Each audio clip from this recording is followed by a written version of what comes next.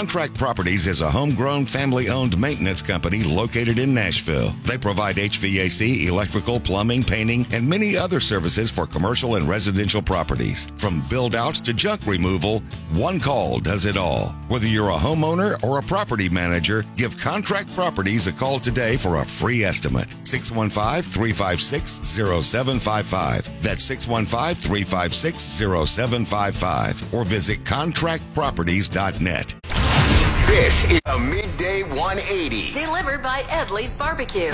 With Jonathan Hutton, Chad Withrow, and Paul Kuharski on 104.5 The Zone.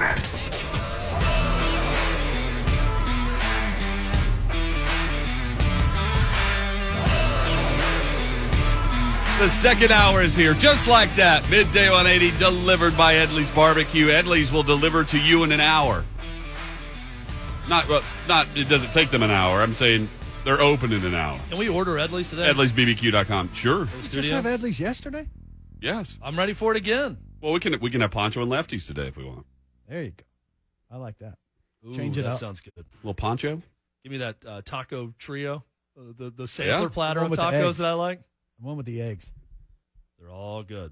I like that pork belly. You do like that pork belly. Big fan. I kind of fear the pork belly. Don't fear it. It's bacon. Yeah. It's just a form of bacon. That's all it is. I fear You fear the idea of belly? Is that Yeah. what, yeah. Like I hear You that ever and had I a hot think dog? yeah, but it's not called belly. Yeah, the hot dog's over here. Yeah, like the hot dog Call is it a whatever you long want. established. It's animal. I mean, hot it dog is a long belly, but it's not established- called belly. Right. Listen, the hot dog is a long established thing we set over here, and we've made exceptions as a society. Oh, yeah. We don't really discuss it. We know, but we don't talk about it. You'll know. We don't talk about it. We put mustard and relish on it. A good one tastes delicious, and there's no discussion of what's going on inside of that casing. Paul, you like brisket, right? I What if love if brisket was called what it is, which is neck fat? I don't. Why would we do that? That's what brisket is. Why would we It do is that? the neck I'm fat taking underneath. off. I'm not la. That's brisket. I don't want to hear it. And your discussion of brisket, Feed me neck. our frequent discussion Give me of some of brisket that neck. leads me to desire. If anybody knows where I could get nice corned beef, not like a slice of corned beef for a sandwich, but like a meal of corned beef, like There's an entree of corned beef. There's a deli in West Nashville, and I can't think of the name of it. That's like a Jersey style Yes. deli with, and there's one in East Nashville too. That's really good. Well, with I that. ain't going east. There's one. Go west then. I don't have Go the west, clothes. young man. I don't have the clothes to go east. We talked about getting a new wardrobe. I don't want that wardrobe. You don't want He's to go not that- dressed for East. I don't You have. wanna go that I don't tight have the with the appropriate hat. But I would go west to go to that deli, but I don't want sliced corned beef like for a sandwich, though I enjoy that, and I can get that occasionally. I want like corned beef like an entree, corned beef and potatoes. I want that meal. That's what I'm craving right now. Where can I go get that? I don't know. So my question. Or what delivers that? The better Yeah. question today. My question. I'm starving now after this conversation. We do it to ourselves You can every also day. call Every it day. neck fat, and I still want it. I want to eat it right now. But let's not call it neck fat. There's a reason It's that these brisket. things have names. But Pleasant names. Then just put whatever pleasant name you want on pork belly. Bacon. There you go. And now you can eat it. So, Duke or Vanderbilt? Both jobs are open, let's say. Let's say David Cutcliffe retires. Which is the better Let job? me go first. Duke is the better job. Paul needed because- no time to answer Yeah. this question. Duke is the better job because there has been success at Duke. It is in a lesser conference where you could break through more often and more easily. Yep. And I don't know much about Duke's facilities, but I feel pretty comfortable presuming they're better than Vanderbilt's because I know Vanderbilt's facility. They have a good indoor facility for football. Duke is a better and job. basketball. I was going to say Duke based on the facilities and the setup, conference-wise. There's a lower bar at Vandy, but I wouldn't be judging the job on that. Like, Chad, you were saying you don't want the coach that wants the Vandy job because 6 wins is a good year. You get extensions on 6 wins. Like, I wouldn't be choosing I would choose Duke for the opposite. Like I also think the goal would be to compete at the top of the ACC. Well, they've been to the championship game. Right. They've proven they can do that. Vanderbilt's never proven in their history they could do something like that, and they're nowhere close to that right now. Do you think it's a closer decision? Here's the one other thing that I didn't say. It's about what you value, I think, is ultimately I could argue either way based on what the coach is looking for. I think you can win more at Duke. There's no doubt about it. So it's about what do you want. Now, Paul, you and I got into this discussion during the break. I do think at times we overrate Nashville. Nashville's overrated in this instance. Yes. Most of these coaches have young families that we're looking at. It's not like they're going to be going out. They're not 25 and going out all the time in Nashville, and you've got this great cosmopolitan city with a nightlife and everything. Like, that's a big draw for the coach, right? Durham, North Carolina, or living in Chapel Hill or wherever they're going to live, if they're the coach at Duke, that's a great college area to live in. If you're a professor, if you're an administrator of a college, you live a campus life. And if you live a campus life, if you're going to a good university, Vanderbilt, Duke, wherever, and you live that campus life, Duke is a great place to be. Yeah.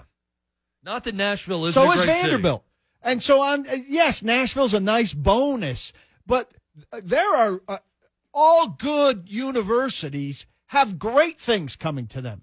Comedians, concerts, plays, all of that stuff comes to good universities. There's a vibrant life on any campus like Duke's. Well, and if someone were to say, well, do you want to live in Nashville or Auburn, Alabama, for instance? Now, that Auburn, Alabama's out. But no, it's not. It's not nearly Duke. Oh, come on. It's not. Paul, I'm trying to make your point for you here. It's a great campus. It's the same thing. I've been there. I'm saying from really a coaching overrated. perspective, it's the same thing. These guys aren't worried about that as much as, can I get players to come to that place? Well, I you get, can raise I get a family what you're in saying. Auburn and be fine. My uncle was a professor there for years. He's got a great house. Loves it in Auburn, Alabama. I get what you're saying, but I also rate these campuses by degrees of the campus life, and Duke is far nicer than Auburn. You rate it by elite Northeastern private school status. Well, Duke is not in the Northeast. Yeah, Duke is populated by everyone from the Northeast. Well, like I'm John sorry Feinstein. if the smarter people are coming from the Northeast. That's but not again, my that's fault. what you rate it by. Oxford, Mississippi. When I say that, what do you think? I think pretty girls on the Grove. It's a great college town. It's got a great downtown college square. town, not great college. I want both. It's a great campus. I think, again, now you're overrating something for a coach that they're not looking at as much. This is where your bias You're right. But Auburn is nowhere near. I haven't been to Ole Miss, but I understand Ole Miss is beautiful.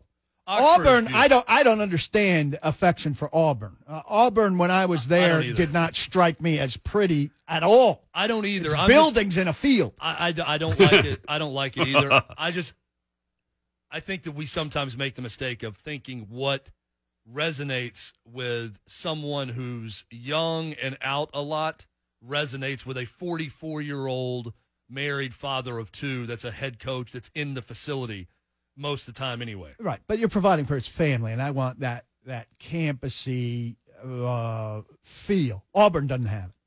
Duke has it. Vandy has it once you're inside those streets, those gates. And I think Vanderbilt's a little kind of haphazard feels to me as a campus. There are parts of it that are great, but it's also a little not contained, if you will. Yeah. You get what I'm saying? We should take 180 out and just tour these campuses. We'll have a comprehensive. Let us in. Comprehensive ranking of these campuses at some point. Let us in. Oh, they'll be kicking us out. Let us in the engineering building. Let us on. Let us on campus. Let us on. Let us I on. like that. Let us in morphs into let us on. Coming Narrated by Rhett Bryan. Yes, that's right. Greg Cosell joins us next. What happened against Cleveland? What was Cleveland doing offensively that was a step ahead of everything the Titans were trying to do on defense?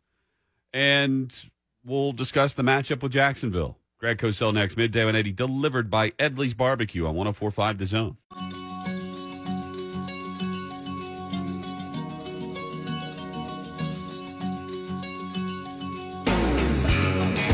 Midday 180 delivered by Edley's Barbecue. Always great to be joined by Greg Cosell of NFL Films. Time to talk some Titans football. NFL discussion as well. And Greg's presented by Turner Security. When you turn to Turner Security, you can leave your security issues at the door. TurnerSecurity.us for more information. Greg, another week in the NFL and more questions about this Titans team after the result that we saw against the Cleveland Browns. How you doing? I'm doing great, Jonathan. How are you? Doing very well. Where did you start in your film evaluation? Was it more about the Browns being a step ahead of what the Titans were doing defensively, or were the Titans not keeping up because they didn't have the personnel to do so? Well, I started by looking at the Browns' offense versus the Titans' defense because ultimately that was the story of the first half. Now, 2 turnovers certainly do not help, and we know that the Titans are not necessarily built philosophically to play come-from-behind football. Right. And when you see a half like that where the opposing quarterback throws for 290, to me you've got to look at individual plays because there are a number of big plays. And then I try to find out why those big plays happened. Because really in the NFL, what most offenses are trying to do, and philosophically there's different approaches, but what most offenses are trying to do is create explosive plays. And what most defenses do not want to give up are explosive plays. So there were too many of those in the first half, and we know there's a couple of things when you get right down to it that are always problematic for the Titans defense and that any given week could become a factor in the game. Number one, they can't rush the quarterback, and number two, they've got some concerns with coverage in the secondary. And those two things are obviously both the paramount things in pass defense, and for the Titans, in any given week, those two things can become a problem. Do you find it interesting that Cleveland came out throwing as much as they did with given the offense and given the structure of how they're built offensively? Yes and no, because I think we know how they're built philosophically, but we also know when they looked at the Titans' defense, I'm sure their coaches in film study, when they started looking at the Titans' D, it said, wait a second, the tape is telling us two things. They can't really rush the quarterback, and they've got some concerns in the secondary, and we feel that we can attack those concerns. And how do you do that? You do it through the use of personnel and formation. That's what coaches look at. They don't just say, hey, let's just toss the ball over the yard. They say, how can we attack those flaws and weaknesses? And, to me, the Peoples-Jones 75-yard touchdown, which, of course, came right after the Davis touchdown, the first play, when that made it 17-7, and I'm sure some Titans fans probably at that time felt, hey, we're right back in this game. It's relatively early second quarter. But that Peoples-Jones 75-yard touchdown was a very, very clear example of how you use personnel and formation to dictate a matchup, and then you exploit that matchup. The Browns did such a good job exploiting the Titans' weaknesses. David Long's inability to get free on some of those screen passes, borders that you're mentioning, the pass rush. And I know not everybody's got Cleveland's line, but it's been no secret all season long that the Titans can't get to the quarterback. Does this offer more evidence for upcoming opponents here, Greg, on how they should attack? Or is all of this no secret and Cleveland just happened to do plan well, execute well, and maybe have well-suited personnel to go after them? PK, I don't think it's a secret. People who watch tape know this. I certainly can't study the way that coaches who are playing the Titans can study. They have staffs of 20 who are doing this. I'm just one guy trying to do the best I can, and I've been telling you for weeks about these issues with the Titans defense. I'm sure Coach Mack can echo the exact same thing. So this was not news. Cleveland just executed. Let's put it this way. Cleveland stepped out of their basic philosophy to attack the weaknesses in the Titans' pass defense. So that tells you what they saw on tape. And it's funny, you mentioned David Long. I assume you're referring to that Chubb 26-yard screen reception on the second possession of the game. Yeah, where he ran into an offensive lineman. Right. There was another one, that's too. A perfect example, again, of formation and personnel and formation setting that up, because that was a play where they had a closed formation to the boundary side of the field. That was, in a sense, the strength of the offensive formation. and they had a screen concept back to the field. And Long was man-to-man on Chubb, and he was the only defender there because of the personnel and the formation. So there was nothing he could do. He was the only defender there, and there were two offensive linemen that got out in front. So that wasn't Long doing a bad job. That was Long just being beaten by the design and structure of the play. And speaking of design and structure of plays, I've never seen a team more fooled on play action than the Titans were many times in this game with Baker Mayfield. Is he a quarterback you watch that's great with play fakes? And where is this Baker Mayfield more of the time? He was great on Sunday. He shows flashes of this at times. What did you make of his play, and what led to this against the Titans?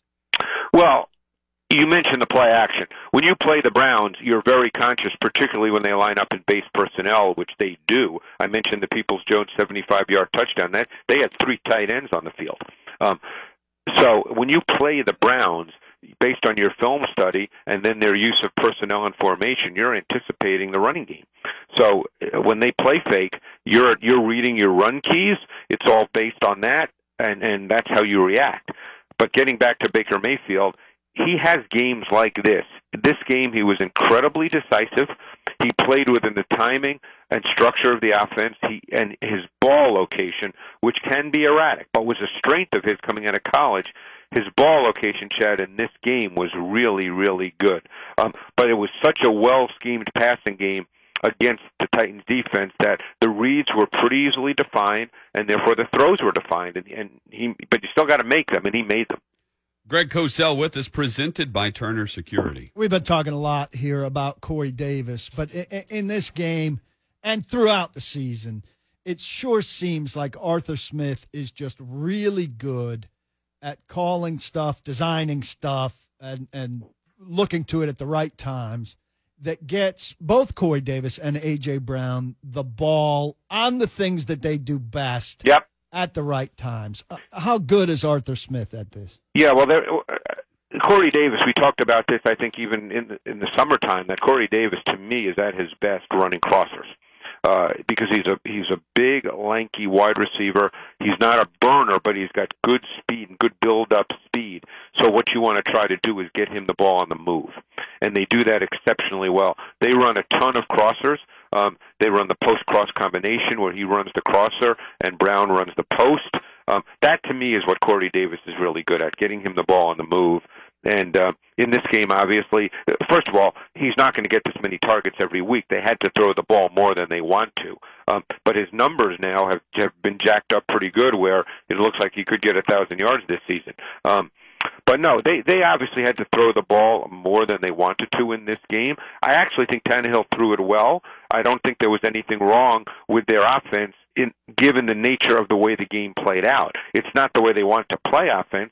Henry only had 15 carries, and I'm assuming, because Humphreys just went on IR, correct? Yeah, more concussion problems. Yeah, and because even in the third quarter and through much of the fourth quarter, being behind and having to throw it, they were still playing with 2 tight ends on the field a lot.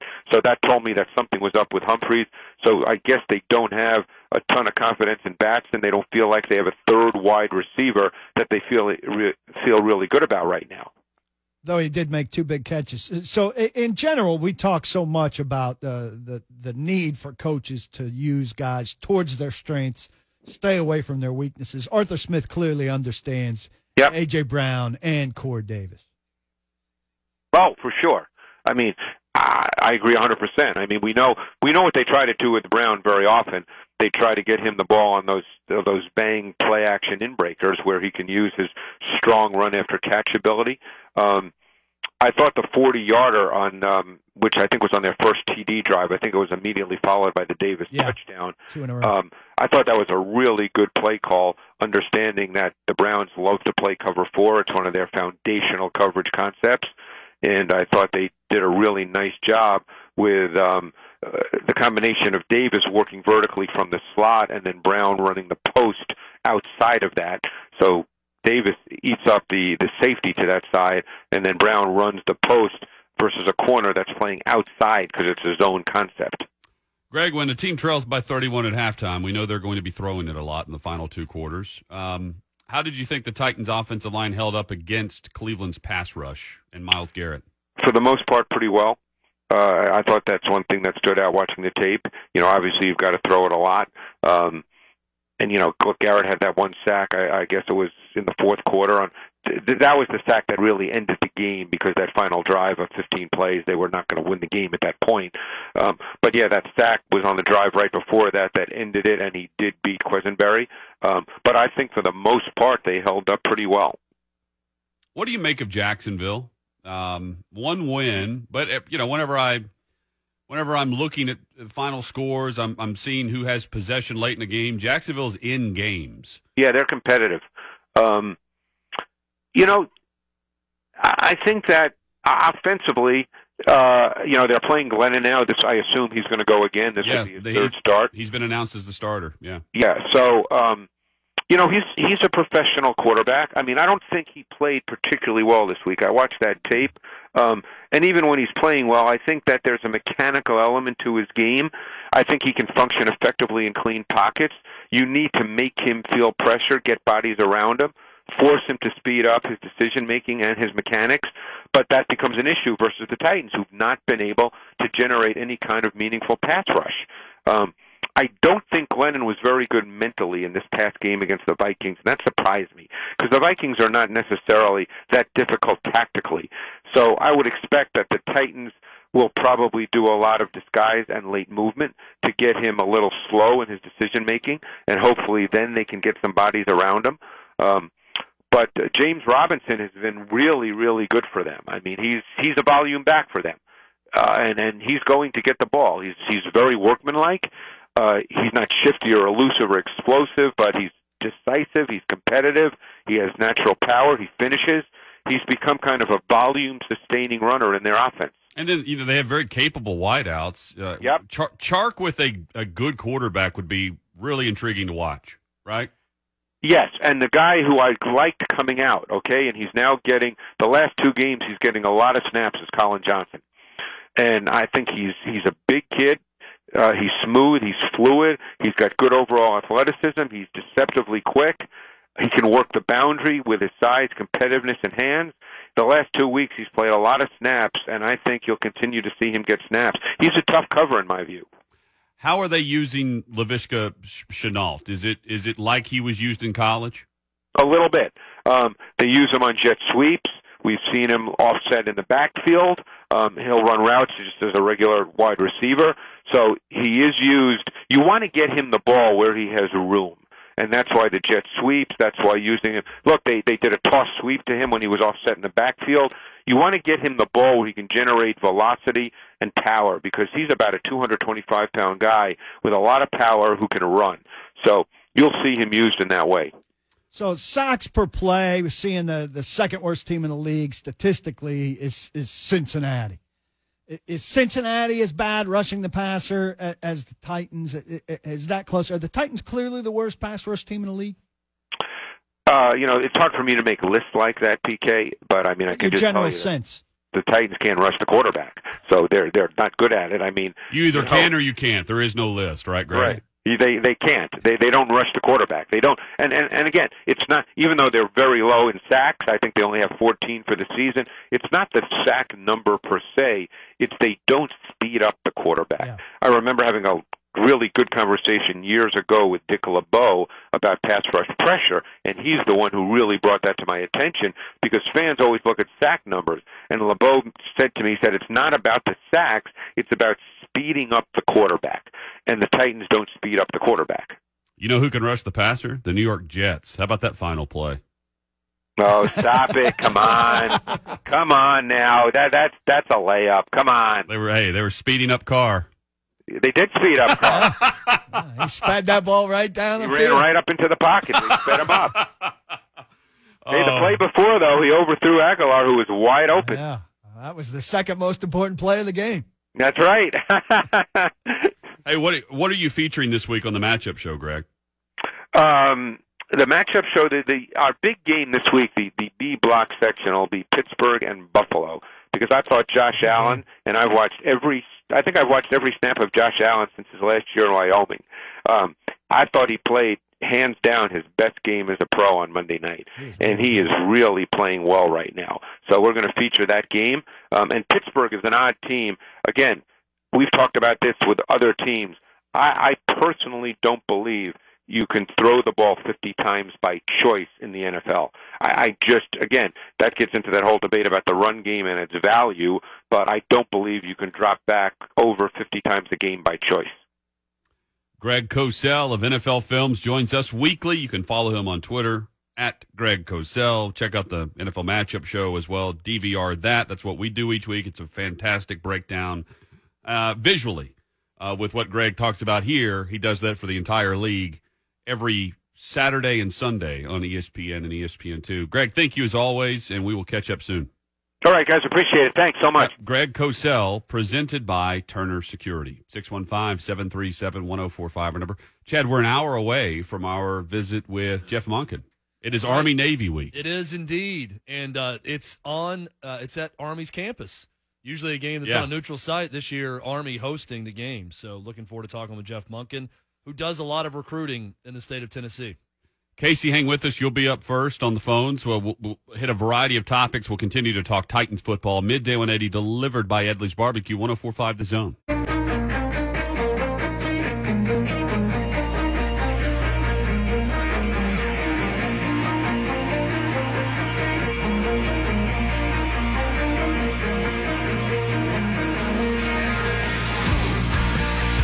Midday 180 delivered by Edley's Barbecue. Withrow is drumming to this beat. Air drums.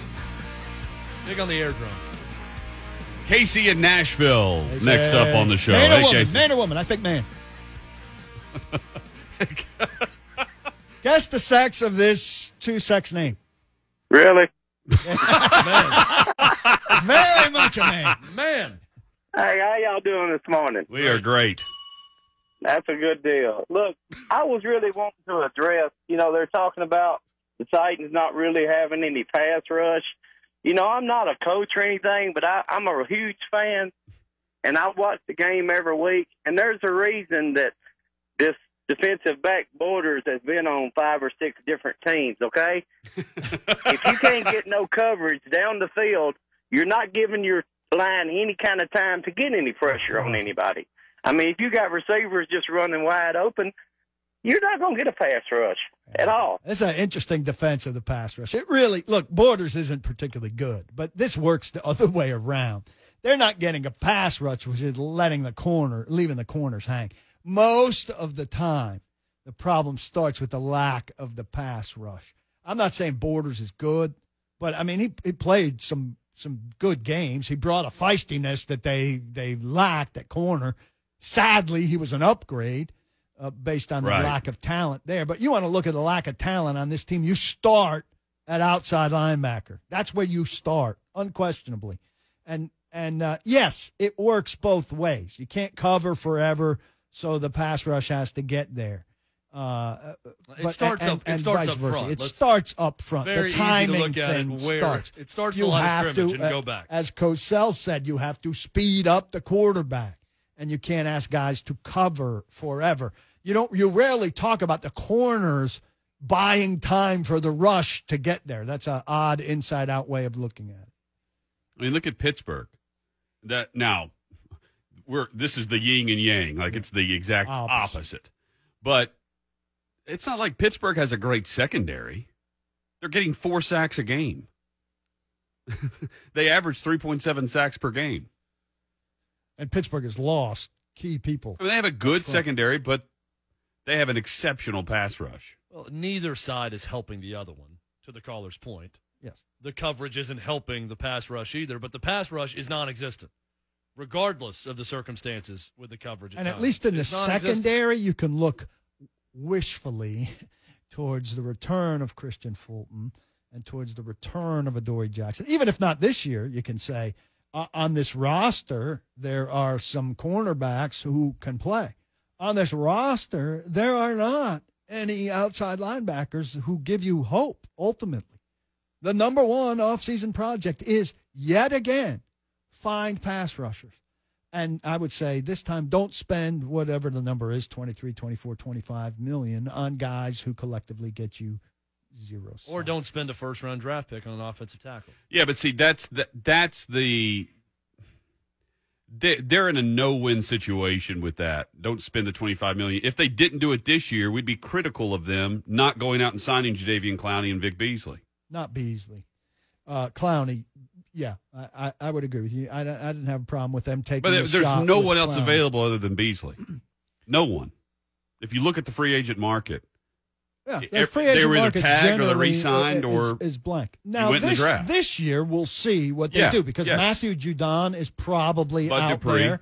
Bud Dupree coming off an ACL is going to be out there, and they're probably going to be some people cut. Now, how do you because prioritize? of the cap, yeah. How do you prioritize? Because this team far too long has acted like it can get by, and it's become painfully clear it cannot get by. We go to Though it did, like you're saying, it tried. Yeah. It failed. Yes. We go to Philip. Hey, Philip. How you doing, John? I'm going to go back to college, and not a big Vandy fan. I do support them, living close, but being an Irish fan, I understand where the Vandy fans come from, and as the college when you got to recruit because you're looking at a bunch of pre-med, pre-law kids that you're trying to get in. As far as searching for a coach, when Franklin was here, it was to me a stepping stone for Franklin. He was looking as far as getting in somewhere else better. Well, he gave him and that's why 5 I'm years? looking at something like the guy that you got coming up in an hour, 45 minutes. Not that I'm kind of hesitated to say don't take Clark Lee away from my team, but Monken, he brings in 2 or 3 things that are going to, be attractive to recruits coming in because, as you guys said, if I was listening to you guys say all the time, there's not the only allure that Vandy has is playing in the SEC. That's really all the allure they have. No, it's not. And, somebody like Monken, who's 53 years old, that's something else I think Candace Lee has to look at because if you bring in somebody, say, like Will Healy from UNC or Charlotte or Clark Lee, you're looking at 30, 35, 36, mid-30 guys that this is just going to be a stepping stone for 4 or 5 years? If they do fairly decent in the SEC, are they going to start looking in 3 or 4 years? Well, 4 or 5 years, right back to where they are again. 4 or 5 years is a good term at Vanderbilt. If you have a good 4 or 5 years that sets a guy up to go, take him. At the Tennessean, when I got the job, there was an editor who's still there who said, "Don't hire him because he wants to go on to bigger and better things." Unfortunately, because he has ambition. Smarter editors said, "Hey, that'd be great if we had this guy for a while and he goes on to bigger and better things. We'll be able to say he was part of our paper for And for while a he while." was here, he was all in. Yes. You cannot disagree with it. James Franklin, the 3 years he was here, was all in. And you're saying the only allure of Vanderbilt is that it's in the SEC. If you come to Vanderbilt and you play here and you have a nice career here and you go on to whatever else, you've got the best degree available in the SEC. That's more than just having been in the SEC. There's more allure to Vanderbilt than you think. That call got off on the wrong start when he said that Vandy and Notre Dame are looking at a bunch of pre-med and pre-law students to get in, and that's the players they have. Go look on the majors for both Notre Dame and Vandy and tell me how many pre-law and pre-med students they have playing on those football teams. I mean, give me a break. It's different with athletes at Notre Dame and Vandy, just like it's different with athletes at Stanford and Northwestern and other places too. That is not the case in terms of who they have to recruit. And hire the best coach. If the guy is 53, I would hire Jeff Monken. We're going to have him on later.